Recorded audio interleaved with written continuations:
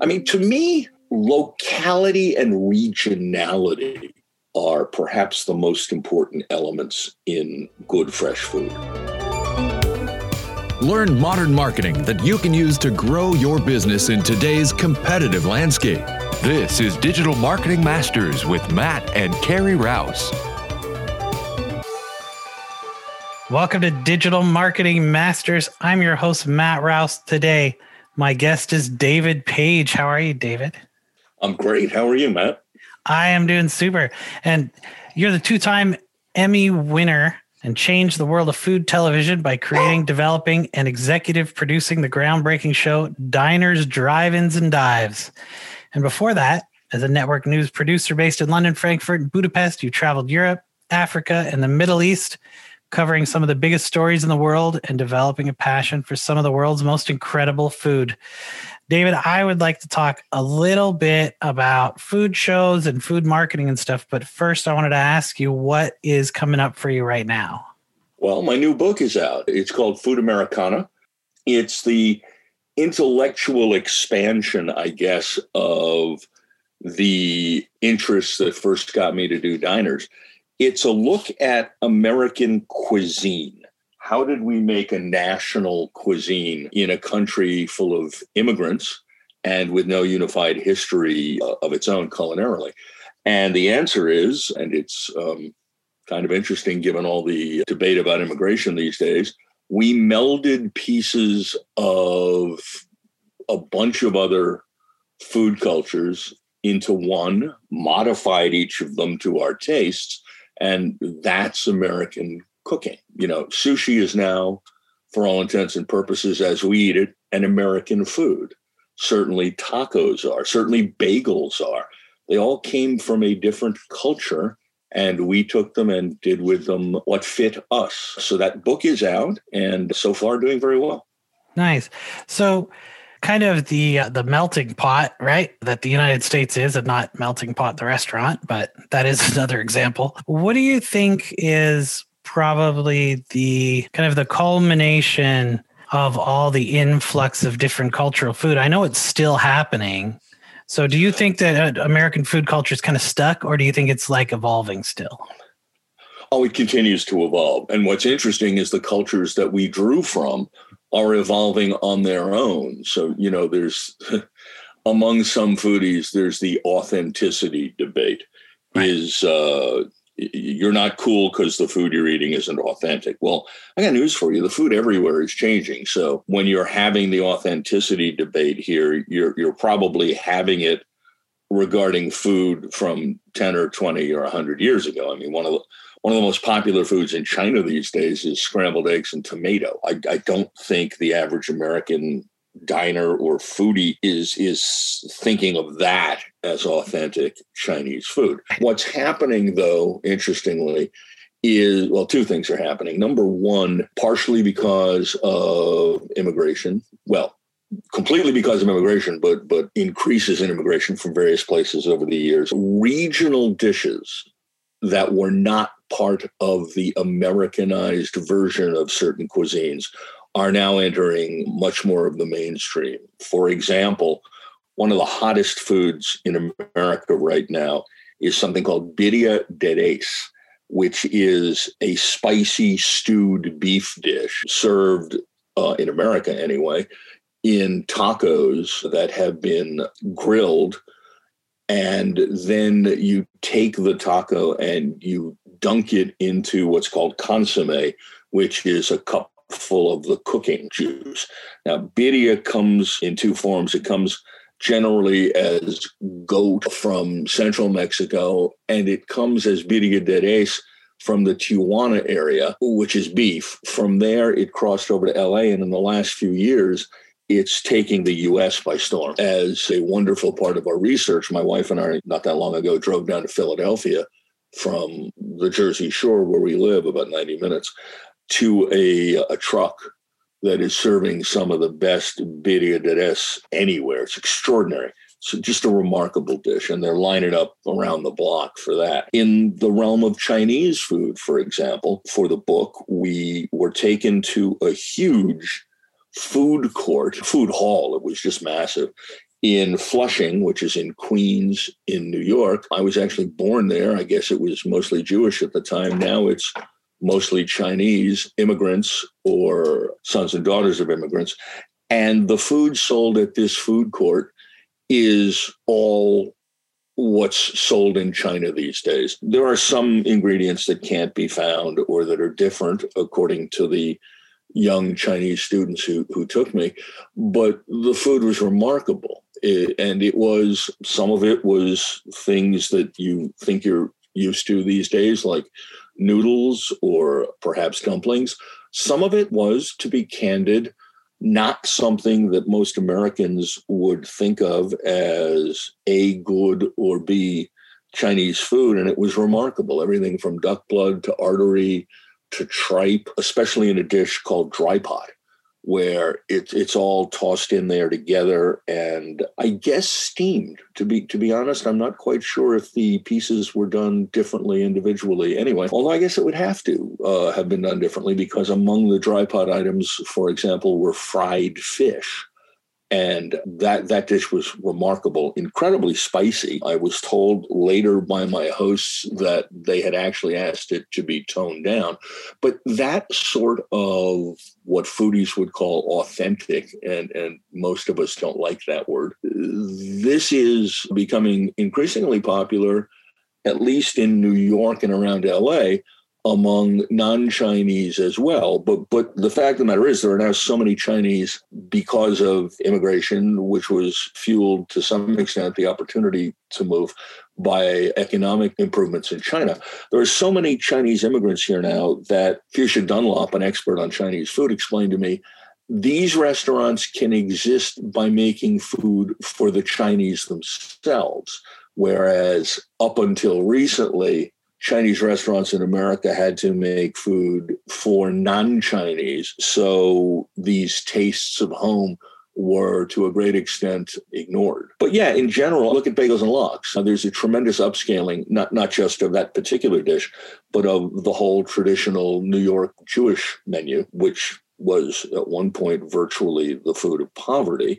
Delis or bagel bakeries all across the country are getting remarkably avant-garde with the things they are doing with those dishes. You see a lot of places throughout the country, including, for example, Rosenberg's in Denver, where they're smoking their own salmon to make their own, well, technically it's smoked salmon because lox isn't smoked, it's brined, but what people think of as the orange stuff that goes on top of a bagel. There are a lot of places making their own bagels.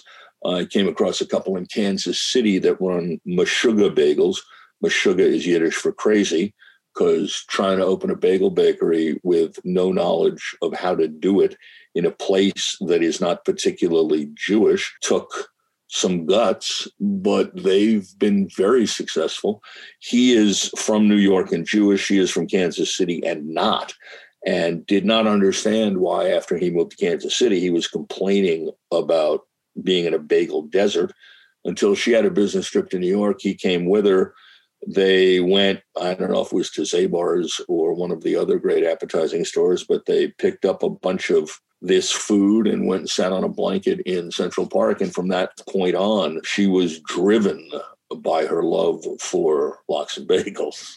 Hey, so I wanted to ask you about, talking about the kind of variation of ingredients. I heard someone being interviewed the other day. I can't remember their name off the top of my head, but they were on CBC radio because I'm in Canada right now. And they were saying that there's 30,000 edible plant species in the world. And in the United States, they only eat about 150.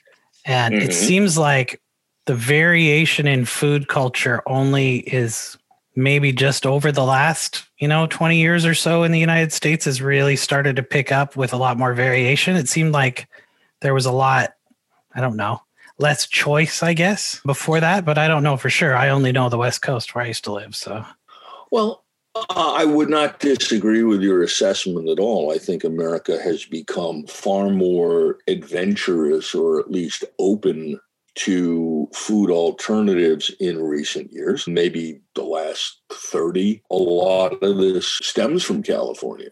where the farm to table movement got started, I guess, as far back as the 70s. The problem is I'm not sure that the food industry, and it is an industry, has defined how to interest you in different foods, in that so much of what's good and good for us, in my mind, is marketed only as good for something. In other words, good for the world. Organic is not something I'm just enamored of. It's fine. It's great. On the scale of saving the world, it will eventually be important. But I'm not convinced an organic tomato is necessarily better than a good Jersey tomato raised by some guy who's been doing it here in Jersey for 40 years and still uses some pesticides. I mean, I would argue that Jersey tomatoes in the summer, which is when you ought to eat tomatoes, even though we have genetically engineered them to be perfectly round so you can ship them and they're available all year, I would argue that a Jersey tomato is a wonderful thing. We've had a hard time convincing Americans to eat other foods, to some extent, I think, because they're sold as good for you or good for the world. Quinoa is a fine thing. It doesn't taste like much of anything. It's kind of nutty. But if quinoa were marketed as a tasty alternative to egg noodles to go under your beef stew, even though, oh my God, you're eating red meat, to my mind, at least, that would open up the audience. If quinoa recipes were there in the supermarket, pushing quinoa as something that tastes good, that might help sell what for 10 minutes looked like a promising product, but to the best of my knowledge has not overtaken the American supermarket. Definitely a lot of room for both more cultures of food and more ingredients from other places, as well as I think there's been when I lived in Oregon, there's a large farm CSA, like farm community supported agricultural movement there, which is not necessarily organic, but it's a lot kind of based on heritage varieties of vegetables. And, you know, instead of just getting the one kind of tomato that's at the supermarket, they would grow 20 kinds of tomatoes, you know, or, you know, 8 varieties of potatoes and that kind of thing. And you could see what the differences were between them. I just think that from a marketing standpoint, just like you were saying, there's nobody out there saying that potatoes taste different if it's black or purple potato versus, you know, a russet potato or a starchy potato or a waxy potato and what the differences are. They're just like baked potatoes. Get them. They're cheap. They're from Idaho. You know, we have no respect for the potato in the United States. It serves basically one function. Here's the starch on your plate. Right. In Peru, they have 200 varieties of potatoes, and they taste different, and they're used in different ways and for different things. Look, as much as I don't necessarily jump up and down when you call something organic, there is no better place to get good food than a farmer's market. Right. If it's a legit farmer's market, if it's what's coming from, I mean, to me, locality and regionality are perhaps the most important elements in good fresh food. I want to eat something that didn't spend a week on a truck. I want to eat something that was picked yesterday or the day before, not 2 weeks ago or a month ago. To me, I can taste those differences.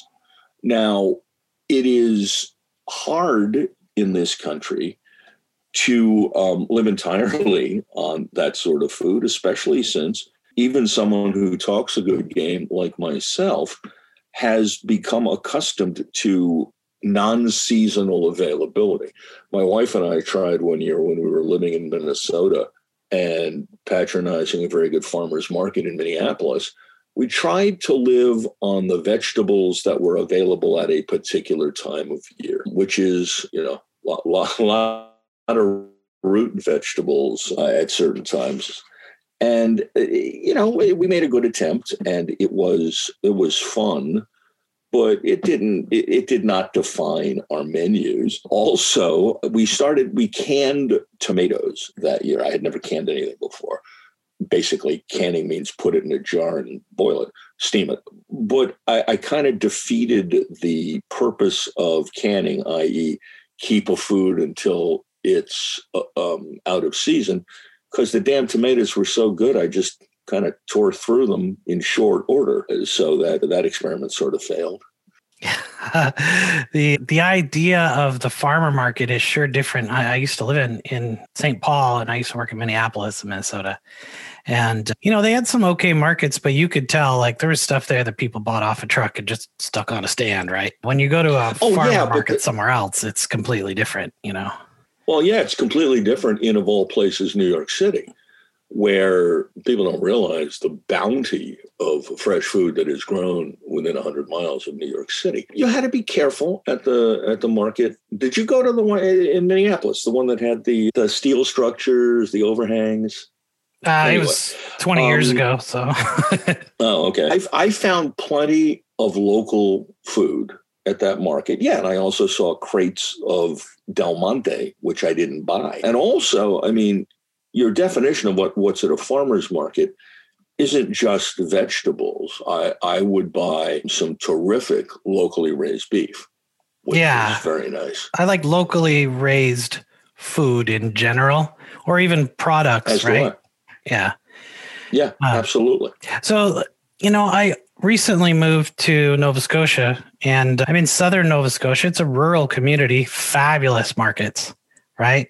And you go to the market and, the guy, or the girl behind the counter, they'll tell you like how they made the thing that they made and where they get the ingredients. And, they have a butcher shop that is only local sourced meat, right? And they have, the bakery there, they grind their own rye flour and, it's just everything is so freshly made. The food here is fabulous. And then you have, of course, access to the Atlantic Ocean. You have things like lobster and, Digby clams and that kind of stuff here. And you get a different kind of thing on the West Coast, of course, but, you have similar things. You can get Dungeness crab and you can get, Pacific cod and stuff like that you can get fresh and seasonal foods. And I think what's missing is people who live in large cities or they only shop at supermarkets. Unless it's a pretty high-end supermarket, you're not going to get that access to seasonal varieties for one, or that much local produce, at least not in the places that I've lived before. Yeah, but even when you have access to it, you have to use it. Right. The tourist island that I live on still has a small commercial fishing port at one end. And these boats every day bring in what I personally believe to be the finest scallops on the face of the earth. They're extraordinary. And yet, before COVID, when you would go out to a restaurant and I'd order something local, scallops or tuna, we have actual fresh tuna in August, and I'd look at the table next to me and a tourist would be eating fried shrimp. Right. The shrimp came from Vietnam, dude. You're here with some of the freshest, best seafood in the world available to you off a boat that docked this morning. Why are you eating what you're eating? I don't get it.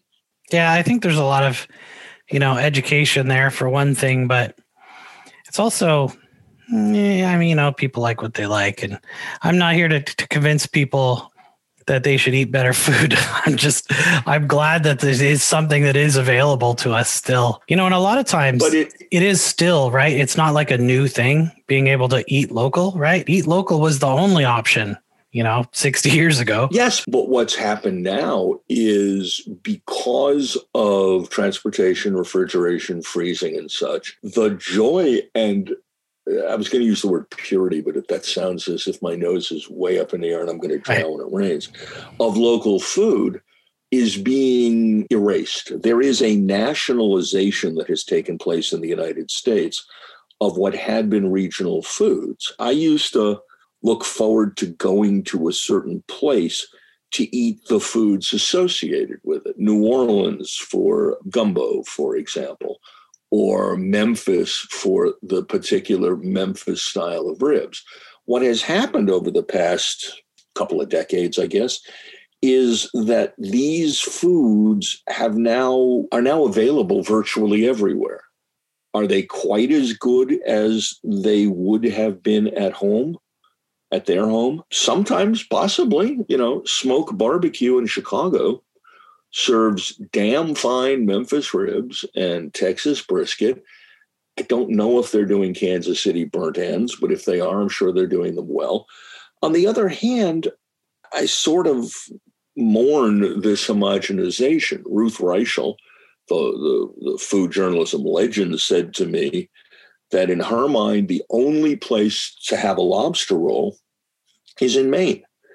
And she may feel that way, but the lobster roll has completely nationalized because of the way lobster are processed straight from the dock to a processing plant.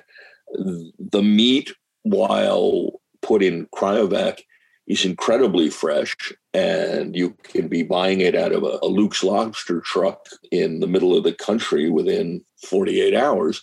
Lobster rolls all across the country are quite good. Are they better in Maine because you really can eat them on a wharf? Maybe. I would think that because in Maine you can get one that really did just come out of the water, it's going to taste better than one made out of processed lobster. But all across the country, this terrific dish is now available. And I say this in both an admiringly and negative way. They're pretty good. It's like years ago, you couldn't get Coors beer east of the Rockies. And that turned Coors beer into a tremendously desirable product. It was a big deal. I was going to school in Oklahoma, and I brought a 6-pack of Coors back east. And that was terrific beer. Well, in fact, Coors, in my opinion, is a pretty fourth-rate beer. But the fact that it was available only in the Rockies made it, west of the Mississippi, right, made it taste awfully good when you had one. So much of food is tied up in the experience. Well, now you have a show called Beer Geeks also. So you know about beer. But I did not until I started doing the show. Right. I learned it all from my host, Michael Ferguson, a master brewer. Nice. It's fantastic. And, I wanted you hit on something there I know we are a digital marketing show, but I wanted to touch on that. What you talked about there, is the lobster roll better when you're sitting on a dock in Maine? And I think the answer is yes. And not necessarily because it's more fresh, which I'm sure it is, and I'm sure that's a factor. But there's lots of studies that the environment makes you think things taste better, right? So there's that old psychological story about the French restaurant where they took all the dishes and cut them in half, and half of them went to a room that just had crappy plastic chairs and tables, and the other went to a place with white tablecloths and, waiters dressed up and that kind of thing. And people rated the food tasted better in the room that was, set up like a fancier restaurant. Of course. So yeah, the presentation matters, right? But also that's like blind wine tasting. Right. Well, it's like the story behind it matters to the taste of it. Right. Absolutely. And I think that's a good lesson for people to learn in their business, right? The dressing around your product or service matters, and the story behind it probably matters more than anything else. Oh, well, look, first off, there's that old expression, you eat with your eyes. Yep. The presentation factor is huge with food because it's a complete experience. It's a total sensory experience. And part of it is something we have been missing as a culture for the past year, which is the opportunity to use food as a tool to meet with friends and have good times. The concept of let's grab a cup of coffee, let's go out for dinner. It all folds into your sense of what the meal was. And there's nothing wrong with that. Traditionally, food has been a social lubricant. Always. There is a study that was done. It was in the book Influence, mentioned it. And basically, the long story short of it is, if you were to take your prospects out for a meal before you were to try and sell them something, you are much more likely to close the deal. And food primes people into liking you more, into liking a product or a service more. And it's kind of a brain thing, right? You kind of get more satisfied from your meal, and the better the meal. And, the better the meal, the better it works. Amazing. Oh, absolutely. which is an interesting potential issue post-pandemic, because the predictions are that in-house dining will remain at depressed levels and that people will continue to order out or drive through. And many restaurants are actually planning modifications to their architecture to make that possible. What happens to the business lunch? What happens to the romantic first date? Right. I don't know the answer to that, but it's fascinating because all of the guidance that I'm seeing is aimed at, that is being suggested for restaurateurs, is aimed at using social media to reassure your customer base that it's okay to come back to you. Right. Even so far as to emphasize your sanitation practices, which in the past was not the way to get someone to fork out $52 for a veal chop. Right. I think there's going to be restaurants expanding into more commercial space. As companies kind of leave downtown cores because they have a workforce that works at home more often, they're going to need less space. I think some restaurants are going to fill up some of those spaces so that they can space their tables and patrons farther apart. That's hard in a place like New York, given the it's tough there. San Francisco and New York are just hell on restaurant leases. Yeah. Well, I think there's going to be almost like a restaurant inflation, right? So if you can only fit 60% of the people who you used to be able to fit in your restaurant, and maybe 20% of that is less staff and cost and stuff that you have to have, then the price of your meal is going to go up 20%, because where are they going to make up the difference, right? There's only one way to do it. Many predictions I've been reading are that you're going to have two classes of restaurant prices, that the true fine dining restaurants are going to increase prices, but that the other end of the spectrum, from casual to fast casual to quick service, are going to have to remain incredibly low price conscious, because to some extent, people who were hurt by the pandemic are not suddenly going to have money to buy things. And the concept of eating off the lower end of the spectrum obviously became even more popular when you didn't want to go into a place or a place was closed. I think delivery, like your Uber Eats, that kind of stuff, I think that is going to end up kind of splitting menu costs, right? It's going to be like, this is the online price and this is the eat-in price.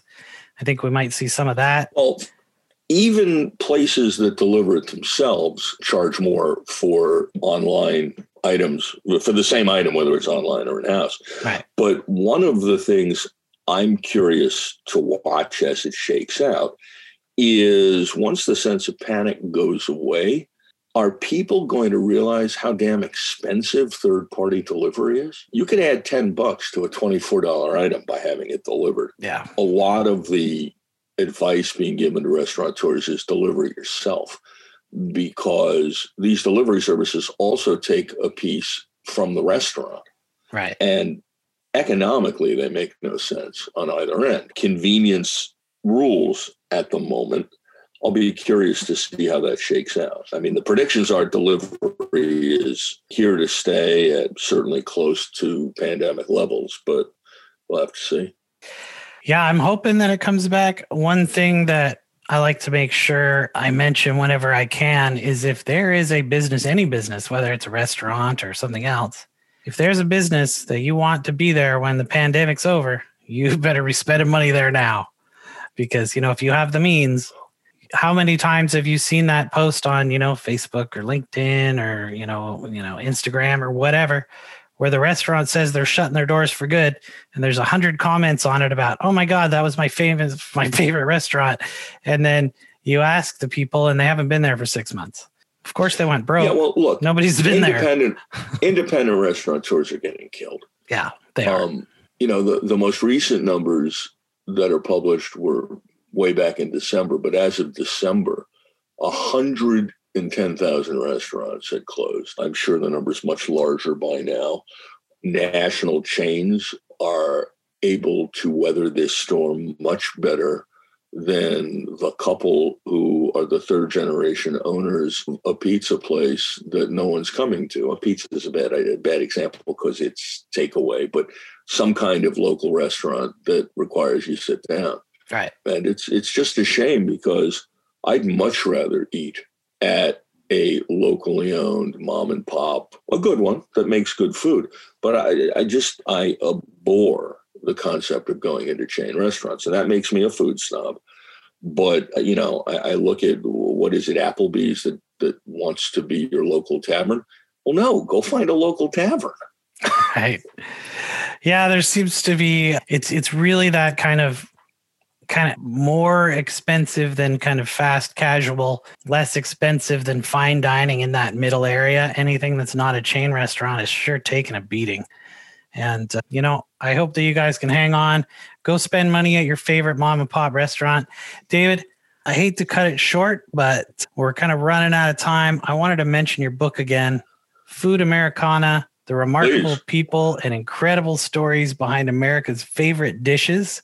And your book is available on local bookstores, of course, right? And Amazon, anywhere else? Anywhere, but the big boys online, you can go to Amazon, Walmart, Barnes & Noble, Bookshop. Makes a great gift, too.